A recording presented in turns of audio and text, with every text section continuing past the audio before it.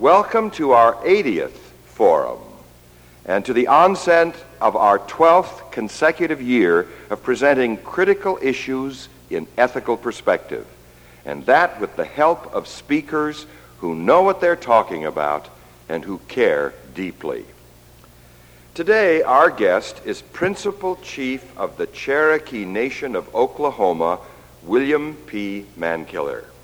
Chief Mankiller was elected to her post in a historic tribal election in July of 1987. Chief Mankiller was born in the rural community of Rocky Mountain in Adair County, Oklahoma, and lived on allotted Oklahoma land. At the age of 12, she moved to California as part of an American Indian Affairs relocation program. Older and wiser regarding the needs of her people, she returned to Oklahoma in 1977 with her two daughters and began working actively for her Cherokee people there. One way and another, she has labored tirelessly and effectively for the empowerment of Native Americans, especially at the local level. She strongly encourages the tribal membership to become more self-reliant. At the same time, she devotes much energy and expertise to intergovernmental relations in order to bring about an enlightened state and congressional response to American Indian needs and concerns. She has won wide respect and well-earned recognition for her work, for who she is.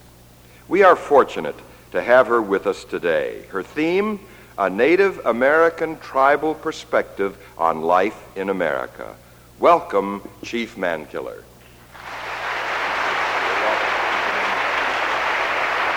Thank you. Thank you very much. Thank you very much. I'm happy to be here today, and I'd like to especially thank Wenda Moore for being such a gracious host and for the people who have made it possible for me to be here. I've been to Minneapolis several times. In fact, I just saw a fellow Cherokee here who says she doesn't ever get to Oklahoma, but I get to Minneapolis to see her quite a bit. I always enjoy coming to this city. It's kind of interesting getting to travel to different places. Last night in the hotel, I met a fellow who asked me, who had seen some article about me somewhere when I was elected recently, and he asked me how he should address me. And it reminded me of an incident that I had on another trip with some folks. I went to become a panelist on I forgot the issue, contemporary Indian issues or something like that, in an Eastern college. It'll remain an unnamed Eastern college. And this young fellow came to the airport to pick me up, to take me out to the university, and he said, well, since chief is a male term, how should I address you? And he asked if he should address, and I just ignored him. I just looked out the window. And so then he asked me if he should call me chieftainess. And so I told him no. And then he asked me if he should call me chiefette. And and I told him no. I finally told him to call me Ms. Chief, Mischief. And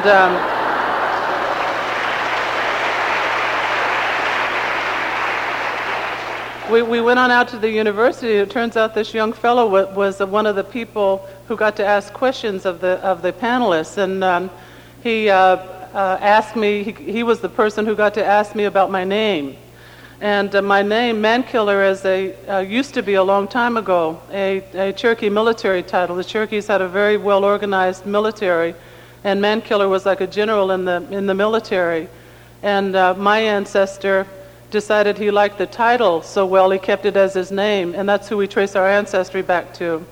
And but that's not what I told him. When he asked me about my name, when he asked me about the origin of my name, I told him it was a nickname and I'd earned it. And and I just left him with that. I never cleared that up. So there's this group of yuppies there somewhere on the East Coast who think that that's my nickname and that I earned it. They're still wondering how. What Wenda asked me to talk with you about today is just to touch briefly on some contemporary tribal issues. We spend in this forum, I understand, an equal amount of time on on an overview and an equal amount of time on questions and answers. So what I'm going to do is just touch on some highlights that I think that are important for you to think about. First, I want to tell you just a tiny bit about my tribe so that you can kind of understand what I do and where I come from. We're located in the eastern part of Oklahoma, and most of our area is rural. Some of our area is remote.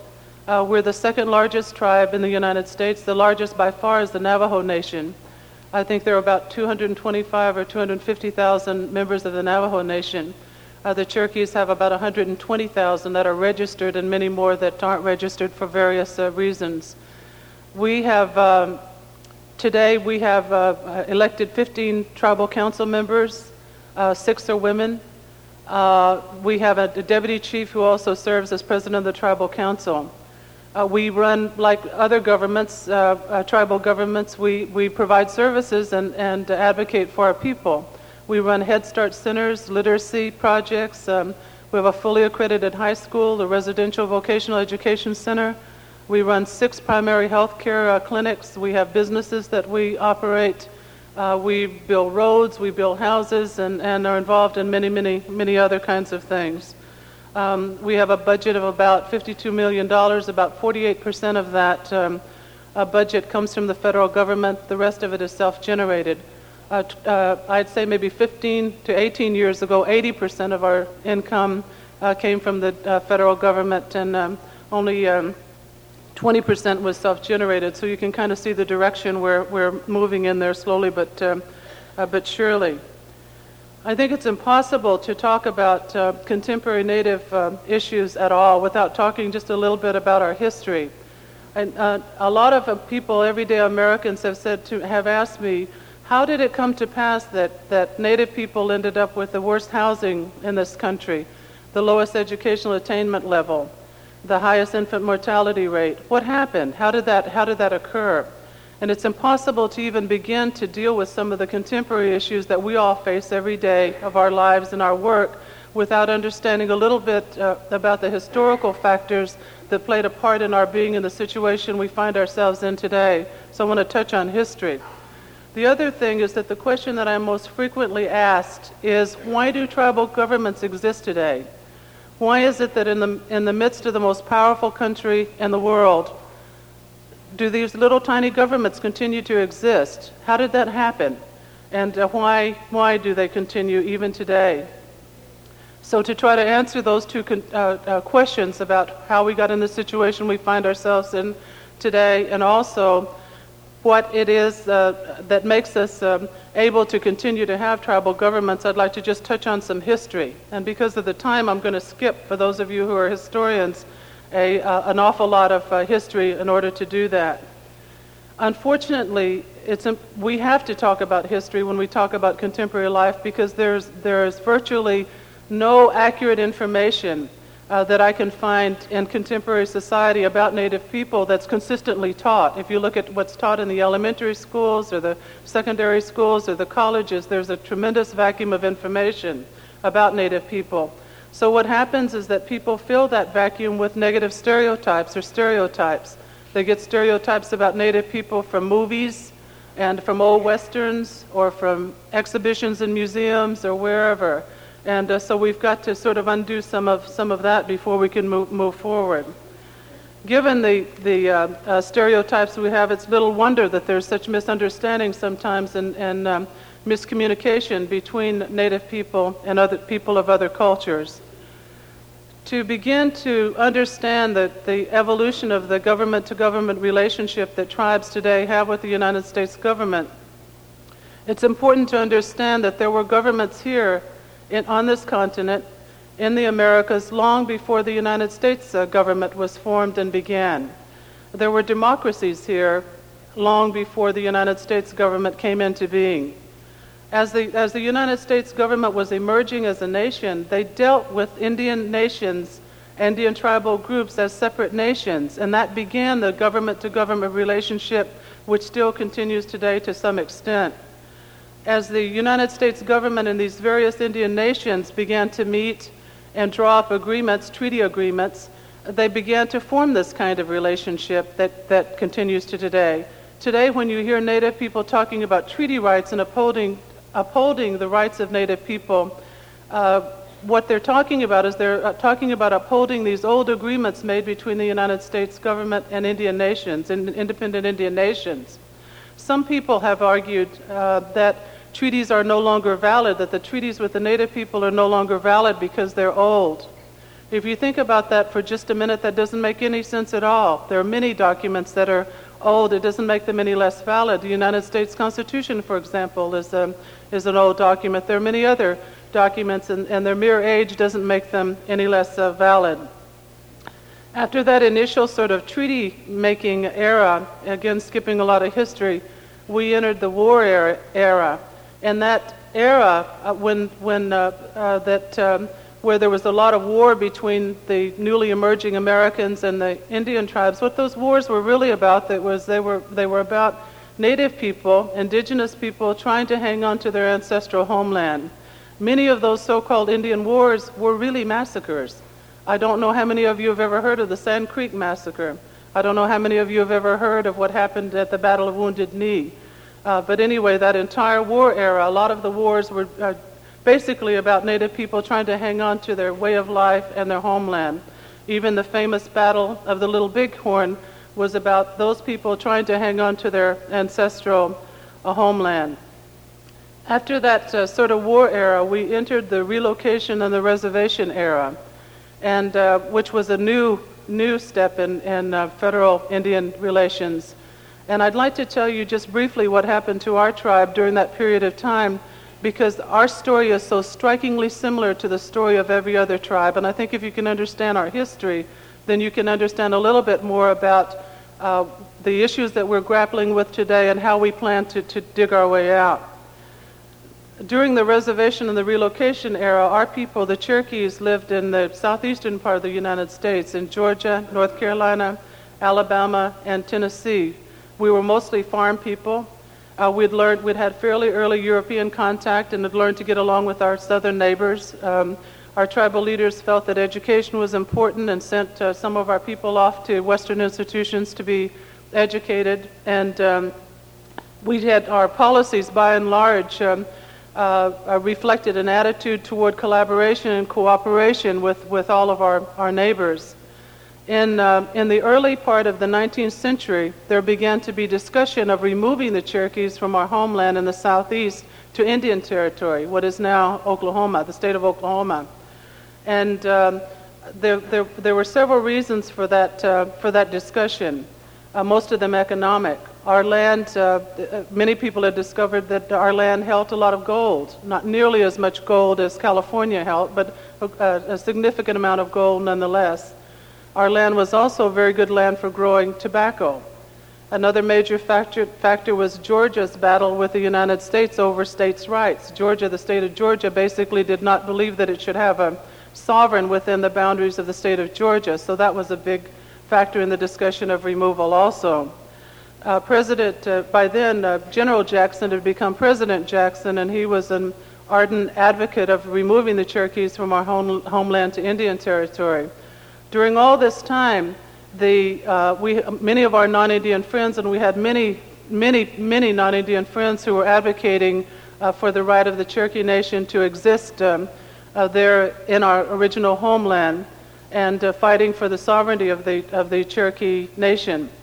Many of our friends fought very hard for us and for our right to remain there, and our own chief fought very, very hard for our right to remain there also. We put up quite a battle. Internally within our tribe, there was a bitter political division. You can still see a little bit of that continuing to today over the issue of removal itself. Some of our tribal people felt that as the discussion of removal continued, that removal to Indian Territory was inevitable. And so what we should do is we should just organize ourselves and figure out a peaceful way to go on to Indian Territory and reestablish our communities and government there. Some of our people felt that we should stay there in the southeast and fight to the death for the right to stay there. So it created this bitter internal political division during this time when we were battling that. We also took our case through the United States judicial system, and in fact our case went all the way to the United States Supreme Court, and a very famous, and we won. We won the right to maintain our tribal government in the Southeast. In a very famous speech, President Jackson basically told the United States Supreme Court, "You've made this ruling in favor of the Cherokees, now let's see you enforce it," and continued on with the attempt to get the United States Congress to pass the Removal Act. To sort of summarize that, we lost all those battles, and in 1838, the President Jackson ordered the United States Army to begin gathering our people up throughout the Southeast, inventorying our property and our belongings, and putting us in stockades, our people, our ancestors in stockades, and preparing for the forced removal to Indian Territory. That removal occurred pretty much throughout 1838 and ended in April of 1839.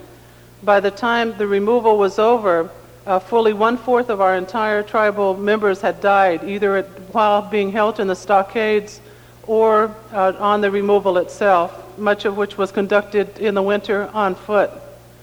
So our people arrived in Indian Territory with many people dead. The political system and the cultural system and the social system that we'd always known had been left behind. Families were divided over the issue of removal itself. Yet what is absolutely remarkable in looking back on our people and our history is that our people began almost immediately to rebuild a community and rebuild a tribal government in Indian Territory.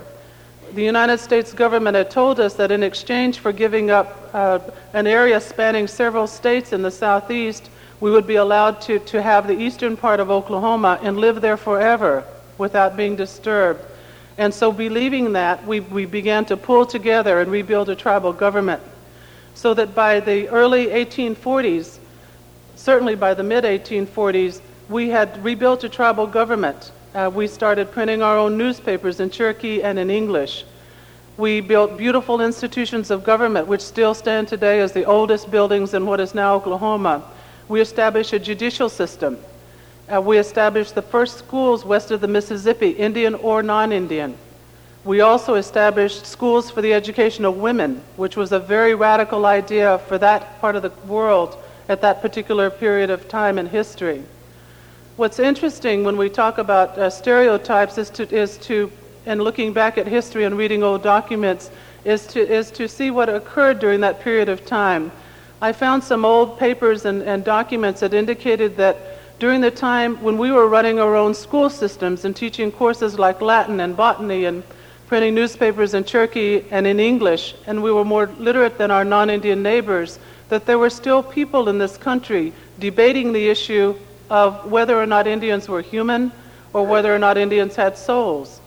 And so that the stereotypes that we deal with today are certainly, we had to deal with similar kinds of stereotypes even then. So we continued on this period of rebuilding under the belief that we would be undisturbed and could rebuild our communities and our families and our tribal government and economic system in Indian Territory. The Cherokee Nation was a full republic during that period of time. To kind of make a long story short, after the Civil War, which bitterly divided the entire United States, when the country came back together again after the Civil War, there began to be discussion of opening Indian Territory up to non-Indian settlement. And as a result of a number of enactments and too much detail to go into, that did occur in history in the way that it does sometimes repeated itself. So that by 1906, Oklahoma came into being, and our central tribal government, democratic form of tribal government, was dismantled. Our schools were closed down, our tribal judicial system was stopped. The tribal government as we knew it basically was very, very diminished. I think most importantly to us as a people, however, the land which we had held in common was allotted out in individual allotments. That had an incredible impact on our social system. So from 1906, that was in 1906, from 1906 to 1971, there was no central tribal government. the leaders for the Cherokee Nation were appointed by the President of the United States. And that's a whole nother lecture on leadership and how harmful external leadership is to people. I guess the best argument I could make for the continuation of tribal government is to look at what happened to our people during that period of time when we had no tribal government, when we had no voice or no body to help us collectively articulate our own vision of the future and work for ourselves and advocate for ourselves. We went from being very, very literate to, say, in the 60s, let's just use the early 60s, having the lowest educational attainment level of any group in Oklahoma, the poorest housing, the worst health problems. All the indicators of decline were in our communities, and very, very different than when we had some control over our own destiny. In 1971, we began this vigorous effort to revitalize our central democratic form of tribal government and held an election again in 1971. When we started again in 1971, we were bankrupt, and we started in a storefront in Tahlequah.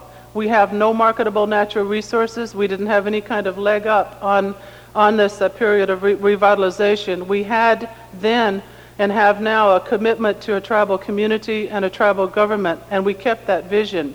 During that period of time, from 1906 to 1971, people would meet on porches and talk about this issue, ride horses to each other's homes to talk about how to revitalize our tribal government, make sure we had a tribal community.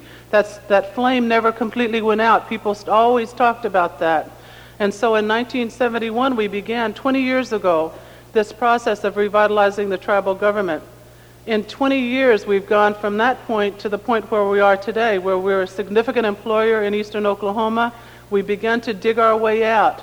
We have begun to turn around the educational attainment level. We've had our infant mortality rate, the last time I checked, is almost with the population in general. Fewer of our people are living without indoor plumbing. More of our people are working.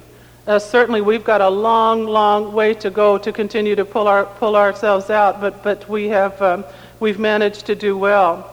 The other thing I think that we're most proud of in our community is the fact that we've also managed to hang on to our tribal language, our tribal culture, a sense of interdependence, and a strong, strong sense of community. I think those things are very, very important for us. As I think about what the contemporary issues we face today may be, not only in our tribe, but in the other tribes around the United States, and I've visited lots of tribal communities, I think the single biggest contemporary issue we face is our fight to retain a sense of community and a sense of tribalism. I've been fortunate to be able to travel both abroad and in the United States a lot, and the thing that I found in even the most troubled, fragmented Native community is a sense of interdependence, a sense of having, caring more about the people down the road or your tribe or your community, and not just being so focused on oneself. I think it's important to retain that sense of interdependence, that sense of community, and that sense of tribal government. I think that for our tribe, from the Cherokee perspective, we have that would certainly be the biggest single issue, the right to retain tribal communities and tribal government. We have given up, in our tribe, we've given up incredible amounts of land, many, many lives, lots and lots of resources for what little we have left, few little rights we have left, and little bit of land we have left, which isn't much. And we've given up way too much.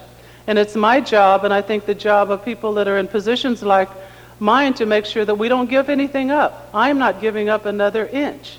And I think that most of the people that are in positions like mine also see that as our biggest battle.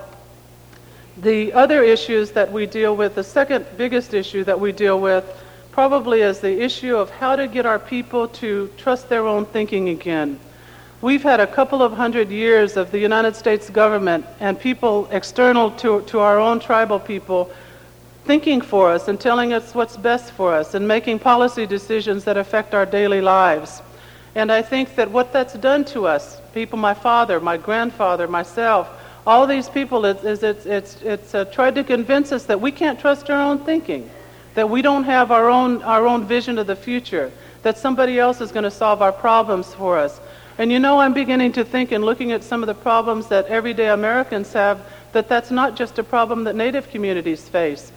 When I talk with people, everyday Americans, about problems we have in common, like the environment or the decline in support for social programs in this country, then a lot of people say, well, they're going to solve it. And I thought this was just something that happened in our community, that they're going to solve it. Well, everyday Americans say that they're going to solve it. I don't know who they is. Who is going to solve the environmental problems? There's a mysterious they out there that's supposed to solve all these problems. What I try to tell my people is there isn't any they, there's only us. And that if we're ever going to dig our way out, we have to look within our own communities and our own selves for solutions to our problems.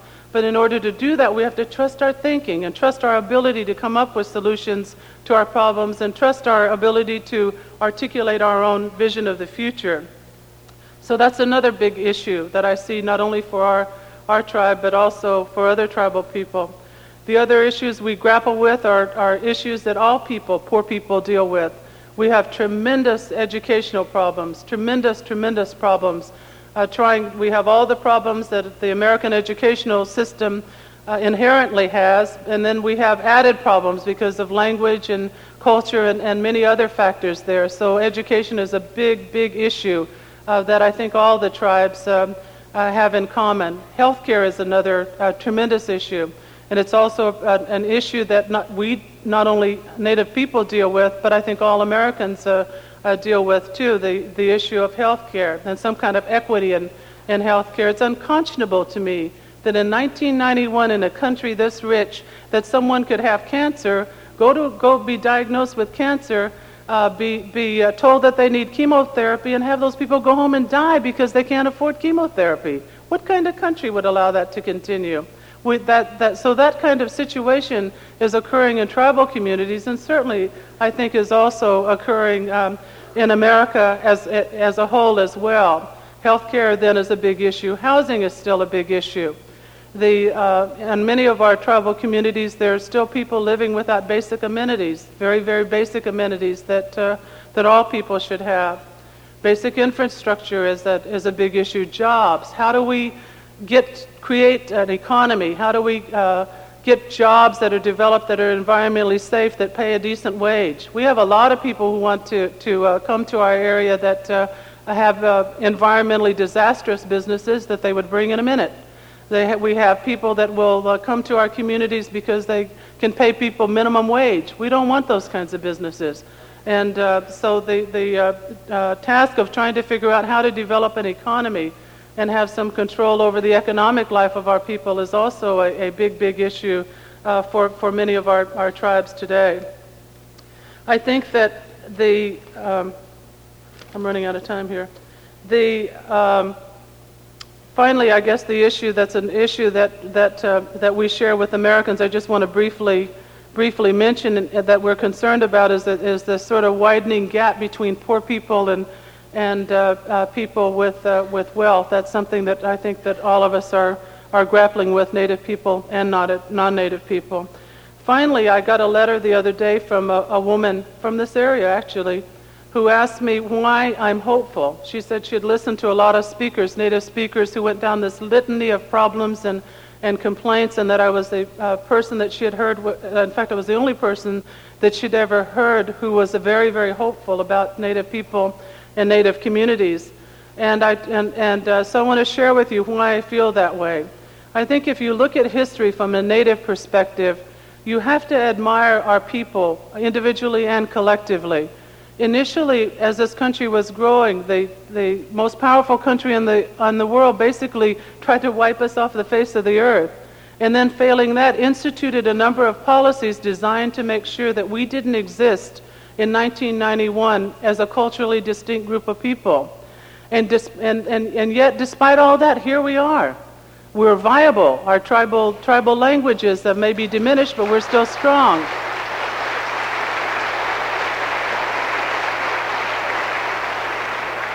So that you have to admire that kind of tenacity and look at some of the positive attributes that we find in our people. Also, the fact that we've managed to retain tribal languages, I think, is very, very important. And as I noted earlier, even in the most fragmented, troubled community, people still are fighting valiantly to hang on to a tribal culture and tribal value system. And I think, again, most importantly, that sense of interdependence that will allow me to go to one of our own communities and ask people to collectively build a water system, and they will do it. And or get together and rebuild houses, and they'll do it. Other people call that self-help, and I just call it sort of tapping into our old culture, our old sense of doing for one another, or being motivated to do things not just because they benefit us individually, but because they benefit us collectively. I may not need water in my house, but if I can work on a water system and physically build it and help the fellow or the lady down the road, then I should do that. So I see that in our communities. I see tremendous leadership in our communities also, and potential, even more potential for leadership among our young people. It's hard for me to look into the faces of our young people today, young Indian people, and not be hopeful about the future. These are people that can celebrate strongly a sense of who they are and their culture and their history and heritage, and also interact with the larger society. So I think that there are many more positive attributes than negative attributes. If you were to ask me what I want mostly for our people, I want us to march confidently into the 21st century, basically on our own terms, at long last. And it's interesting how many stereotypes we all still have about one another. And there are way too many negative stereotypes about black people. There are way too many negative stereotypes about women. There are negative stereotypes about all people of color. And God knows there are all kinds of negative stereotypes about Native people. If we're going to begin to deal with the problems in this country collectively and try to really make a difference, the only way we can do that is to try to understand one another a little bit better and to try to get rid of some of these stereotypes that we have about one another. And I think that this is probably the best way to at least attempt to try to do that. So with that, I guess we'll go to questions and answers. Thank you very much.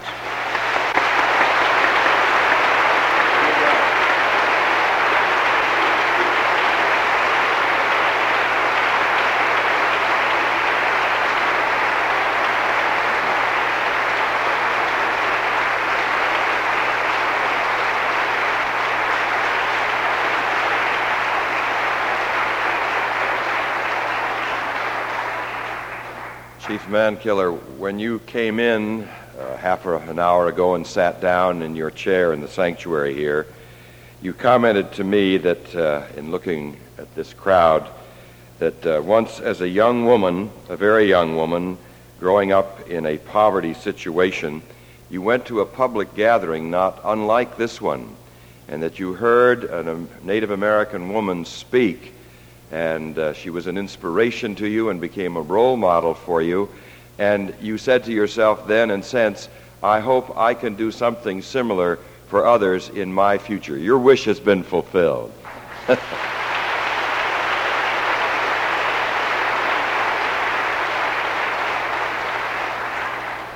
Those of you who must leave at this time are permitted to do so. More to the point, any of you who have questions on those yellow cards are encouraged to pass them to the aisles, and they'll be brought forward. Let us take a moment to remind our radio audience that you have been listening to the principal chief of the Cherokee Nation of Oklahoma, Chief Wilma Mankiller, speaking on the subject, A Native American Tribal Perspective on Life in America. The co-sponsor today, the McKnight Foundation. Regarding questions, the radio audience has opportunity as well. Simply call your question in to this number, 332-3421, 332-3421. Chief Mankiller, would you return to the podium, please, and we'll start fielding a few questions. While we're waiting for some to come forward, Would you be willing to comment on people's tendency, the general tendency to think of American Indians being all alike? What about Sure. the diversity?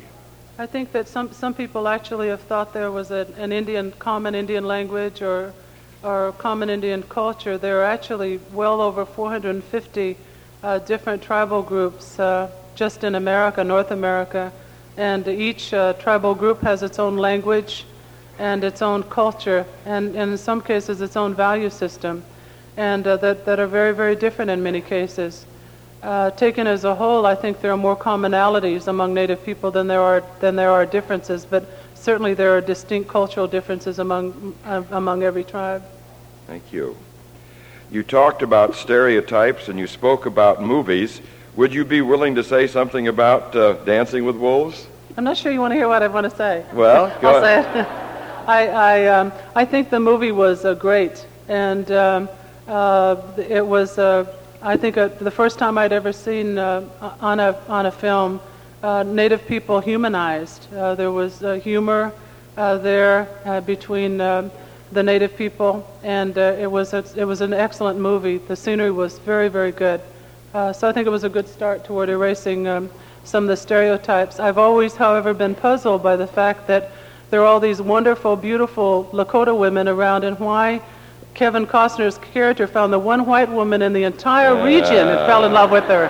And so that's been the big puzzle, trying to figure that out. Thank you. I told you you didn't want to hear it. Not really. Question from the floor. Does the Cherokee vision of the future of life in this country entail joining the dominant white Anglo-Saxon culture as participants, or might one day this culture actually be altered through the efforts of Cherokee, Native Americans, and other minorities? Is joining the status quo inevitable?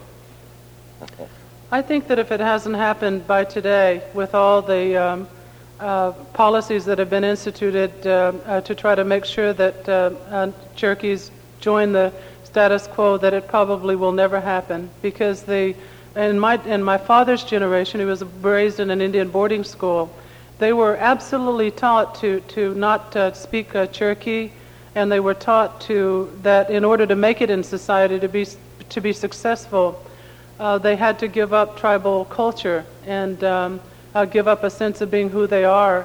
In my generation and the generations that are younger than me, I think we've learned that that's not true.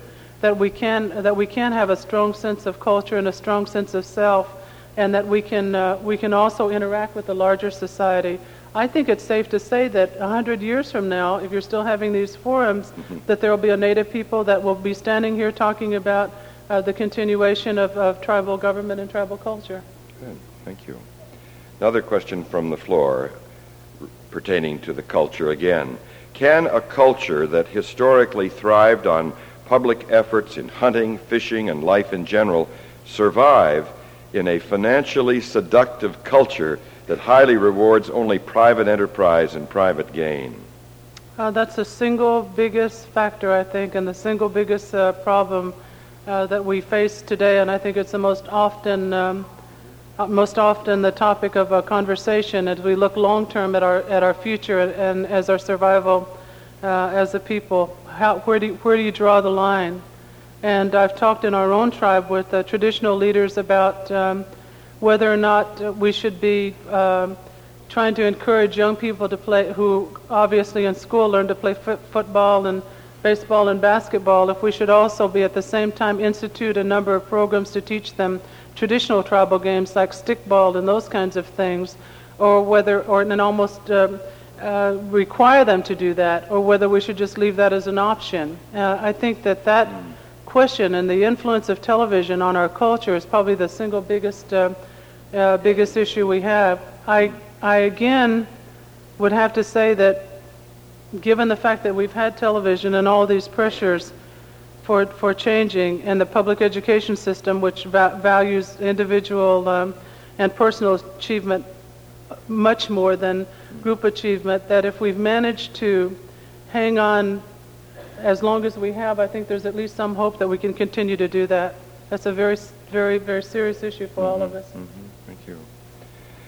This is a related question. Perhaps you've already addressed it. Is it feasible for city Indians to reclaim their culture and simultaneously pursue a technical career? Absolutely. I think that from our perspective in our tribe, we view culture not necessarily as participating in every tribal ceremony or looking or dressing a certain way, but more as a value system. And you could take that value system with you to Minneapolis or Washington, D.C. or New York City or whatever it is you choose to do. You don't have to live out some stereotype of an internal stereotype of how you should be. So I think that's very true. People see me. I'm very active. I go to Washington and lobby, and yet I'm also very active in our tribal ceremonies. And so I think that you can do both. A question from the radio audience. Please address the role of women in the Cherokee Society. Well, we're moving up.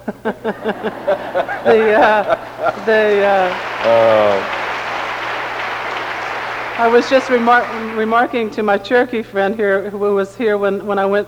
It was in Oklahoma when I went through the election in 1983, which was a brutal, hurtful, horrible, anti-female election. And what a difference it was to go from that in 1983, when I first tried to be elected and was elected, to 1991, where I was elected by 83% of the vote.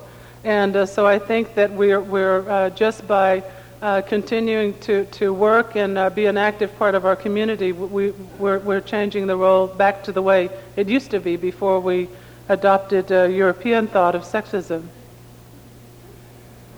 Another question from the floor. How do you invite Cherokee people who have moved mentally and spiritually from Cherokee life back to their Cherokee birthright? And then a P.S.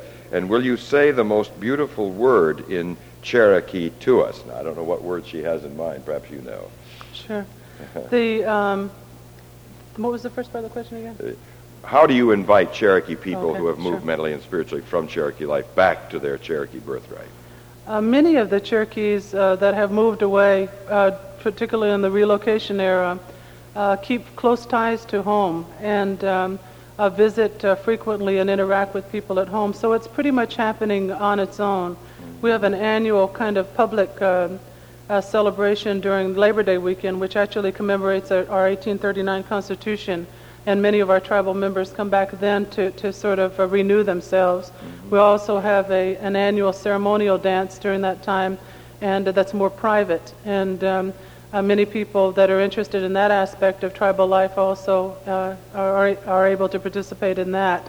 And it's sort of happening without our instituting ways for it to happen. I guess the most beautiful word to me since I'm Miss Self-Help is Gadugi. And what Gadugi means is there are many literal translations of that, but what that means is that everybody getting together and collectively doing something and working together. Say it again. Gadugi. Maybe we should all say it. Yeah. Thank you. What are your views on gambling on the different reservations?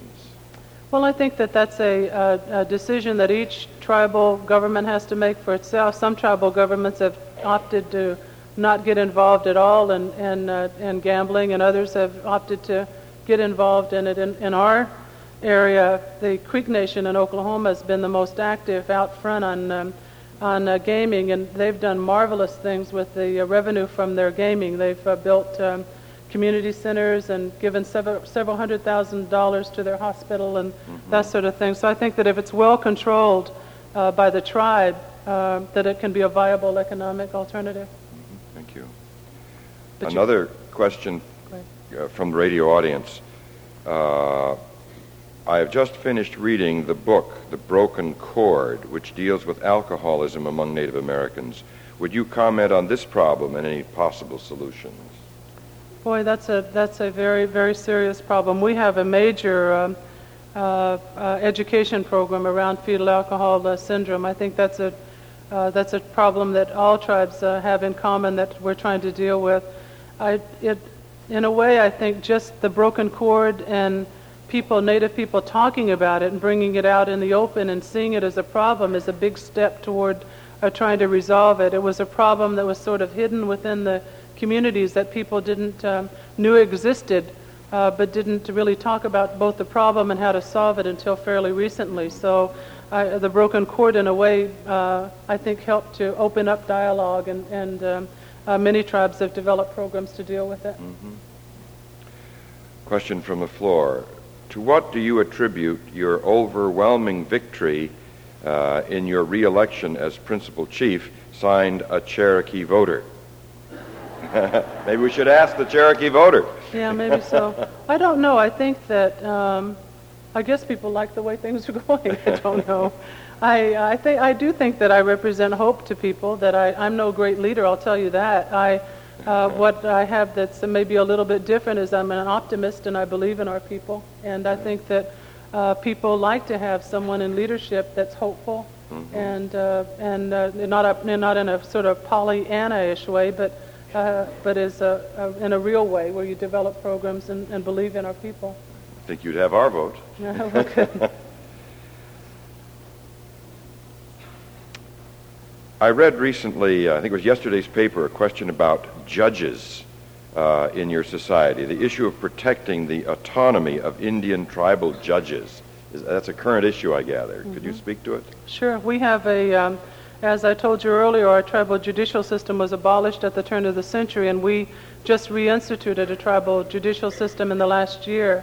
And that without a tribal judicial system, because of all the conflicting laws relative to jurisdiction, there's just kind of this no man's land where nobody has jurisdiction. So I think that it's very important to preserve tribal judicial systems. We have both a district court system and also a tribal Supreme Court system, our old Judicial Appeals Tribunal. And our first district judge since statehood is a woman. And I didn't particularly go out and say, we've got to have a woman judge. I went and found the best qualified person in our entire area, and she happened to be a woman. Mm-hmm. So anyway, we have a full judicial system in place. Mm-hmm. Mm-hmm. Question from the floor. What do you think about the professional sports teams that promote the negative stereotyping of native people, Washington Redskins, Cleveland Indians, etc.? Well, I think they're very offensive. And I don't know why they continue. I don't know how that started to begin with, but when I see something like that on television or on T-shirts and that sort of thing, it's very, very offensive. To the tribes that use them, the headdresses are very sacred. And there are several tribes in Oklahoma that use the eagle feathers, and they're very, very sacred objects to wear those headdresses. And so when I see someone sort of with a caricature kind of Indian using a sacred object, it's very, very offensive. And I wish people were more sensitive to that issue. I think that sort of helps to perpetuate stereotypes about Native people also. It's very offensive. Could you elaborate on the spiritual and cultural values of your people? I think you're representing them by what you're saying. Yeah, that's sort of like saying, what's the meaning of life? I'm not sure I can do that. I could say some things that have helped me a lot. I've last year had a kidney transplant and have had many other kinds of personal problems that I've had to overcome individually, and then as in my tribe collectively with my people. Mm-hmm. And what's always sustained me is a tribal value, which I call having a good mind, and which is sort of a universal Cherokee or maybe Iroquoian belief that you need to sort of whatever situation you find yourself in to find the positive attributes of that situation, and then focus on those to move forward. That's a tribal value that I think is very, very important. And I think that value has helped us to time and time again bounce back collectively from adversity and move forward, and not sit around and be bitter about all the things that have happened to us historically. So that's one value. Thank you very much. Question from the floor. What about Columbus and the 500th anniversary next year? Well, you could. That's. I hope the forum will have a good speaker on that issue next year. It's. I don't know, we could do many things. We could either get angry and stay angry the whole year, looking at the devastation that's occurred over the last 500 years, or we could protest all the hoopla that's going to go on, or we could use next year as an opportunity for doing education. And I guess I'd fall into the third category and say that I think we should use that opportunity to do education and try to provide more accurate information, not only on the history of the Americas, but also on contemporary Native life. It's all the misunderstandings that happened about Native people, I think, began basically with that Columbus myth. When we all go to grade school, and Indian and non-Indian, and we learn about Columbus, and there's no mention of the cultures and the civilizations and the democracies that existed here long before Columbus stumbled onto this continent. And so I think that if we're careful, we can use this as an opportunity to do some education. Columbus, really, there's not only about the discovery myth, but there are lots of other myths about Columbus that I hope people will discuss. He's not the first person to disprove the theory that the world was flat, for example. He certainly wasn't the first person to make, or first European to make contact with this continent. So I hope that and it'll be a time when we can sort of undo some of those myths about Columbus. Another question, how can part Native Americans stand up and be recognized? Well, in our tribe is fairly mixed. I, for example, am half Cherokee and half Dutch and Irish. And our most famous chief, who was fought the hardest for us, John Ross, was mixed. So it's not such an issue in our tribe as it is in some of the various tribes. I think it again goes back to a value system and each individual rather than a specific degree of Indian blood. Mm-hmm. Thank you. As a white woman in Minnesota, what can I do to help?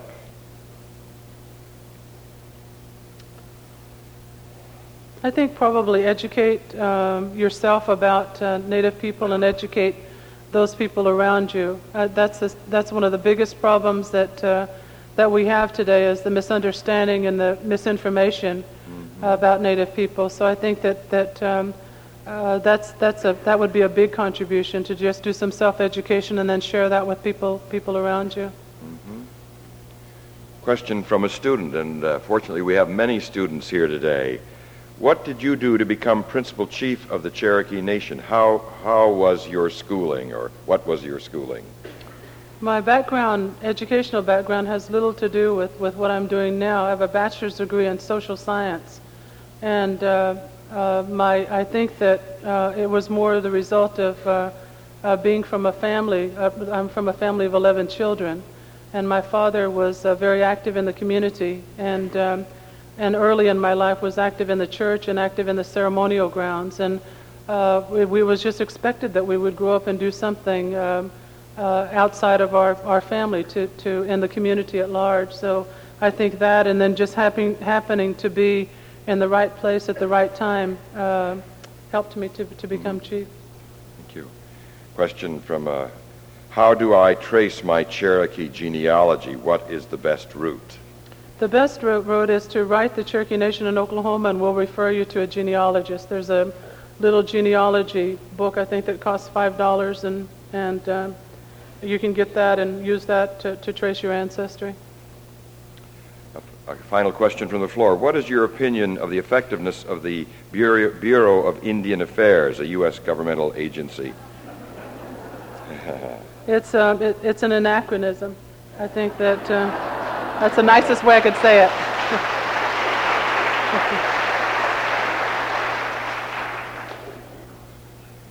Peterson Za, president of the Navajo Nation and a friend of yours, has said regarding you that Wilma Mankiller is a breath of fresh air in Indian leadership. She is a visionary who is very aggressive about achieving the goals she has in mind for her people. She truly cares about others, to which we say amen. Well, thank you very much.